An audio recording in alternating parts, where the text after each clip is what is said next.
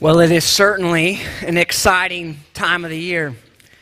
It's a time that we refer to as the Advent, Advent. It's a time of preparation, a time of great anticipation in so many ways. It's a time that reminds us that we live as a people between the times.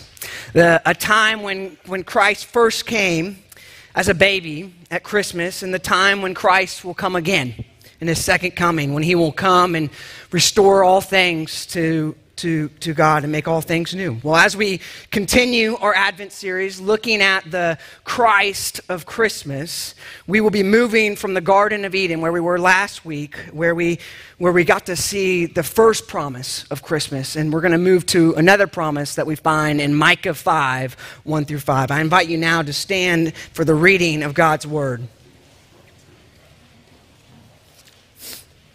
Beginning in chapter 5 of Micah, verse 1. Now muster your troops, O daughter of troops. Siege is laid against us. With a rod they strike the judge of Israel on the cheek. But you, O Bethlehem Ephrathah, who are too little to be among the clans of Judah, from you shall come forth for me one who is to be ruler in Israel, whose coming forth is from of old, from ancient days. Therefore, he shall be give them up until the time when she who is in labor has given birth. Then the rest of his brothers shall return to the people of Israel, and he shall stand and shepherd his flock in the strength of the Lord, in the majesty of the name of the Lord his God. And they shall dwell secure. For now he shall be great to the ends of the earth, and he shall be their peace. Pray with me. Father, Lord, we take this word now, and we ask that you would speak through it this morning, that you would challenge our aching and hearts this morning, that we would know the hope that is contained in this promise, and that we'd be transformed by it. We pray all this in the mighty name of Christ. Amen. You may be seated. The date was October 29th, 1929, also known as Black Tuesday, not to be confused with Black Friday, very different dates. It was the day that the New York Stock Exchange had crashed, triggering a period of time in our nation of economic turmoil like our nation has never seen before. We refer to this time period as the Great Depression. It's a time that was marked by hardship, by distress, by uncertainty. After the crash happened, a wave of panic spread across the nation. Consumer confidence plummeted, spending, investment declined, production slowed, unemployment skyrocketed.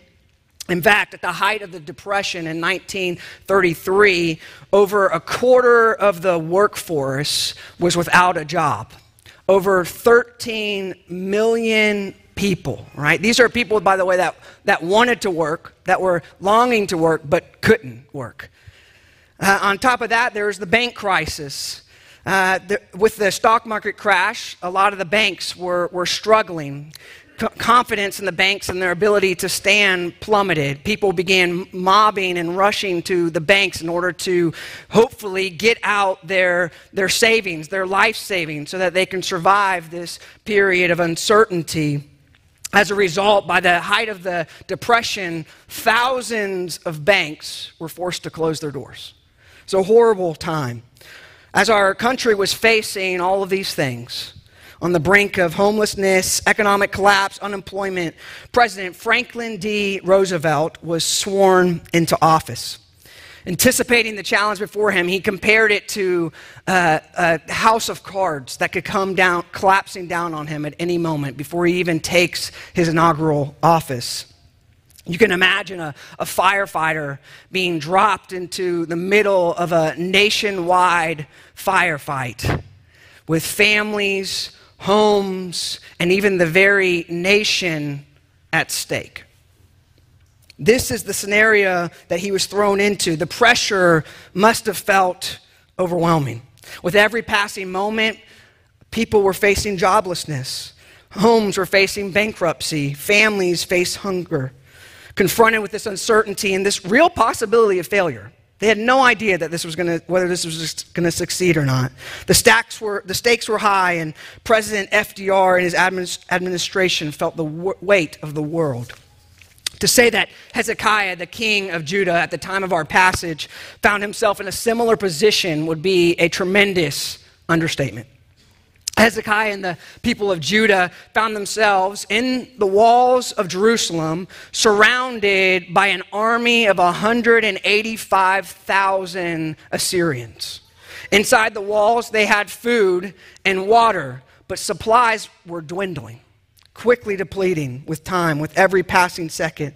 Their opponent was engaging them in what is known as siege warfare. It literally takes hunger and it turns it into a weapon. All they had to do was wait them out. Wait until they either died or they surrendered themselves. This is exactly the scenario that we find depicted in verse 1 of our passage. If you look there with me here, look what it says. It says, "Now muster your troops, O daughter of troops. Siege is laid against us. With a rod they strike the judge of Israel on the cheek." The us in this passage is the kingdom of Judah. They were under siege by the Assyrians. The judge in this case was the king, King Hezekiah. Hezekiah had been struck on the cheek. This is a phrase that was meant to embody and communicate just great humiliation, and dishonor. It was a phrase that was meant to show that they had nothing to offer. They're helpless. Their backs were against the wall. This was the now situation that Judah found themselves in when Micah gives this prophecy. And so the question for us is, how did they get here? What led to this point in their history? Since we just did a sermon series on the life of Elijah and Elisha, a lot of this will be a review to you. But big picture, you have to remember, the kingdom is divided at this point in history. Israel is to the north, Judah is to the south. The major power at this time were the Assyrians. Both Israel and Judah had fallen into various forms of idolatry, false worship. Instead of turning to Yahweh, their God, they had turned to other nations for help and refuge and began worshiping these nations' gods. And so God, in response, sent his prophets. He sent Elijah and Elisha, and among others, later he would send Amos and Hosea and Isaiah and Micah, in order to call them to repent and to turn back to their God. But the prophets were ignored. They were rejected. And so, because of their blatant idolatry and disregard for the prophets, God would bring his judgment. And his judgment would come forth from the Assyrians. The Assyrians would be the might, the hammer of God that would come upon them. Assyria would rise to power, becoming the most powerful nation at the time. They would conquer the northern kingdom of Israel, including its capital, Samaria, in 722. And now, the southern kingdom of Judah, nearly 20 years later, after the fall of Israel, would be facing the similar fate. That is where we find ourselves this morning in our passage. Under siege by the Assyrians, facing God's judgment, surrounded by the most effective, efficient, terrifying army that the ancient Near Middle East had ever seen. The kingdom of Judah had their backs against the wall. They were helpless, overwhelmed, and hungry. Outside of a miracle, the only option seemed to be to either turn themselves over to the Assyrians, roll the dice, if you will, or die of starvation. Siege warfare was no joke. If you remember David 2 weeks ago when he was preaching on this topic, he talked about this idea of siege warfare. He mentioned U.S. grants and how that's exactly what U.S. Grant did to Vicksburg, right? Vicksburg, he employed the strategy of siege warfare. And there were diaries that he had mentioned of the people of Vicksburg. And they wrote how times were so desperate that they ended up resorting to eating their own pets, their own cats and dogs, because starvation was such a real thing. The temptation to throw in the towel would have been very real in this situation, right? The pressure would have been mounting. Every single growing second would have intensified the situation. As you read the account of this situation in 2 Kings and 2 Chronicles and Isaiah, it's hard not to feel the desperation of the people that are trapped behind these walls, surrounded by the enemy of Assyria. These feelings of hopelessness and despair, that this really might be the end for Judah. This might be it. It might be over at this point. And Assyria plays right into this. They play right into their fears, into their weakness, into their powerlessness, deploying every single tactic imaginable in order to get them to back down and come out. The Assyrian, in the account, as you read about it in these passages, the Assyrian field commander is standing outside the walls of Jerusalem, and he's shouting and speaking loud enough that the people within inside, the ones that are shaking and starving and fearful, can hear his very words. And he is using all kinds of tactics. He threw bombs of doubt, saying things like, God isn't going to save you. Who are you kidding yourself? You think God's really on your side? Who do you think sent me here? He's with me. He's on my side. Don't believe the words of Hezekiah, your leader. Don't believe him. He's telling you that the Lord's going to come. Just trust him, trust him. These are false words of hope. It's not going to come true. He knows it. Y'all are hopeless. You're helpless. He used tactics of intimidation, as if to kind of throw out his resume to the town. He boasted of his victories, of his track record, his victories over the city of Hamath, his victories over Arpad and Samaria.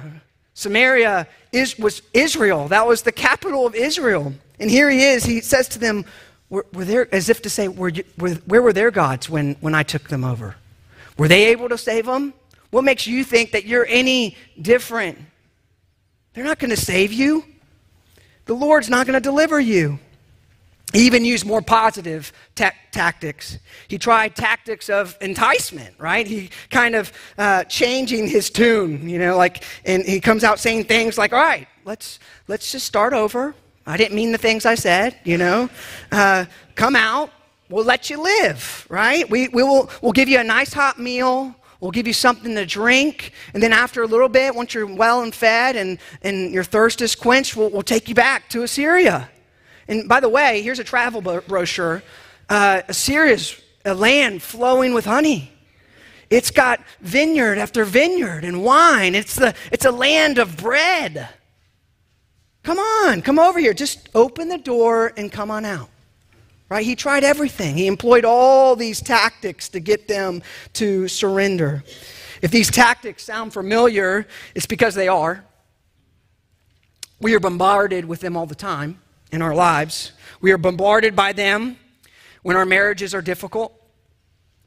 And there's an attractive coworker who makes us feel good, who makes us feel significant, who appreciates who we really are, and seems to just really get it. And we think, well, maybe this is who I really need. And you begin contemplating leaving your wife or family. We're bombarded by them in our singleness. We long to marry. You pray for a husband or a wife. Time continues just to slip through your fingers. 25 turns to 30, 30 turns to 35, and you begin to wonder, is the Lord ever going to provide? Is he ever going to provide someone for me? Will I always remain single? Finally, you meet someone. They're good looking, right? They're kind, they're nice, they have a great job, they're supportive, but they're not a believer. And so you begin to think, well, at least I won't be alone. At least I won't be by myself anymore. Besides, Christian marriage is overrated anyways. And so you begin taking steps towards marriage. We face these tactics and temptation and just in every kind of way. As workers, as students, the deadline's approaching on a paper or an assignment, and you begin to consider, well, I don't have anything. Maybe I plagiarize. Right? We think about our business dealings. Maybe we can just cut some corners, make some unethical decisions. right, in order to avoid financial loss or failure. We face these tax cuts all the time in big ways and small ways, and these are real temptations. This is the temptation that is before Hezekiah and the people of Judah. Real temptations in the face of desperation and uncertainty. The question before us is, what will Hezekiah do? How will he respond? Will Hezekiah be steadfast and trust in the Lord, or will he be persuaded by the words of the field commander and give in? Well, surrounded by the most effective and efficient and terrifying army that the ancient Near East had ever known, amazingly, by the grace of God, Hezekiah turns to the Lord in prayer. Inside the city walls, the prophet Isaiah is there, and through the prophet Isaiah, Hezekiah is told that the Lord has heard his prayer. The Lord is not only going to deliver Hezekiah and the people of Judah, but not only that, he's going to one-up it. He's going to up the ante. He's going to show them that he can do incredible things. He says, not even an arrow is going to come against this city. Before a shot is even fired, Assyria is going to pack their bags and they're going to leave, and you're going to come out safely. That's the promise that Hezekiah is given to Hezekiah. It's remarkable. If you read this story, shortly after the Lord speaks through his prophet, an angel of the Lord comes, the one that we've been referred to many times throughout the Old Testament, comes, and he strikes down Sennacherib's entire army, 185,000 men. Hezekiah and the people are delivered. What seemed to be hopeless and doubtful proves to be true. However, with all Old Testament deliverances, this deliverance was only temporary. Years later, Babylon would come. Judah and the city of Jerusalem would be captured and destroyed, and they would be taken off into Babylonian captivity. Hence, the need for the prophecy that we have before us this morning. Judah was in need of something more permanent, something more ultimate. They needed not just lowercase deliverance, they needed uppercase deliverance. They were given this prophecy of Micah to show them this hope. And so through Micah, we get this divine announcement of hope in verses 2 through 5. Look with me there. But you, O Bethlehem Ephrathah, who are too little to be among the clans of Judah, from you shall come forth from me he who is to be the ruler in Israel, whose coming is forth is from old, of ancient of days. Skip down to verse 4. And he shall stand and shepherd his flock in the strength of the Lord and the majesty of the Lord his God, and they shall dwell secure. For now he shall be great to the ends of the earth, and he shall be their peace. Micah gives them, first off, a place. And this place is a place of insignificance. It was the least among the rulers of Judah. I have a family member who was growing up, we would go visit them. They were from Alma, Georgia. Population 3,500. Occasionally, when we were staying there, we would go to the big city nearby called Waycross, which was 14,000 people. We went there because that's where the Walmart was, and eventually McDonald's. I actually remember vividly as a child going and traveling there, and when we rolled up the first time and we saw McDonald's to the right and it had grand opening on it, and we were like, finally, they're moving up in the world. They got a McDonald's. We knew that they finally had arrived. Well, Bethlehem didn't even have a McDonald's. Little old Bethlehem, small, insignificant, underwhelming, back road, country, one-stop light town, Bethlehem. A town so small that it wasn't even on the map. In Joshua 15, there's a list of all the cities that are contained within the tribe of Judah. In that list is 46 cities. There's not one mention of Bethlehem. Not one mention of Bethlehem. Bethlehem Ephrathah. The reason why Ephrathah is added to it is because it had to be distinguished from a bigger and greater Bethlehem. Bethlehem was so insignificant that it had to be distinguished in this way. So not only was it a place of insignificance, but it was a place of humble beginnings. Small towns usually try to have some kind of reputation of some sort. I actually looked up Alma to see what their reputation was. They're known as, their claim to fame is the Georgia's blueberry capital. They can't even claim the U.S.'s blueberry capital. It's Georgia's blueberry capital. I looked up, there's places like Tupelo, Mississippi. Some of you all probably have heard of Tupelo. It's known as the birthplace of Elvis Presley. And then there's a favorite of mine now, Scott, Louisiana, known for its boudin, right, boudin, capital of the world. But young adults, that's very heartwarming to us right now because we recently were over at the Lipes and they treated us to some boudin and it was delicious. So that was great, right? There's other places like Corbin, Kentucky, the birthplace of KFC and so forth. Well, Bethlehem was known as the birthplace of David. It would have brought to mind to them humble roots of David. David, the son of Jesse, the Bethlehemite, the youngest of 8 sons, the least expected of Jesse's sons to be chosen by God through Samuel to be the next king. David, the shepherd boy, whose place was in the fields. At the hearing of the word Bethlehem, God's people, and Judah in its immediate context, would have been reminded of God's usual pattern of working in the world. His pattern of taking what is insignificant, what is weak, what is lowly, and how he would raise it up, using them in ways just unimaginable, ways that you can't even think of, so that there's no question who is responsible for the outcome. You think of scenarios like Jacob over Esau, right? The younger brother being chosen over the older brother. You think about Israel and the nations. We're told in Deuteronomy 7 that it wasn't because that Israel wasn't chosen because they were in more numbers than the other people, but rather it was because they were the fewest. It was the fewest people. It was because out of God's love for them that he chose them. We think of David, the youngest of 8, the shepherd boy over the Philistine giant Goliath. We think of the New Testament version of this in 1 Corinthians 1:1. It says, "For consider your calling, brothers. Consider where you came from when God came and rescued you. Not many of you were wise according to worldly standards. Not many of you were powerful. Not many were of noble birth.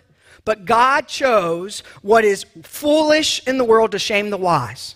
He chose what is weak in the world to shame the strong. He chose what is low and despised in the world, even things that are not, to bring about the things that are." Micah's prophecy not only included a person, or a place, it included a person. It was a person known as a standing shepherd.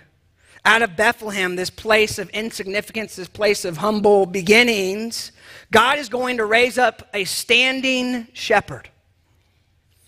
This shepherd will come in humility and lowliness. He would be with the people. He would walk amongst the sheep. He would feed the sheep. He would walk with the sheep. He'd live with the sheep. He'd sympathize with their weaknesses and their struggles. And he knew their temptations intimately. And not only would he just be any kind of shepherd, he would be a standing shepherd. He would be one, who we're told in verse 2, whose coming forth is from of old. He would be one in verse 4 who will rule with the strength of the Lord and in the name of the Lord. He would be great all the way to the ends of the earth. No one, including the Magi that Chris mentioned earlier, would know his name. He would succeed in all the ways we fail. He would keep every single commandment. He would faithfully follow God all the way to the end. He would care for and protect his sheep, and he would bring them safely home. The result of this standing shepherd will be that the passage tells us that we will dwell securely. He will be our peace. That's the result of having a standing shepherd.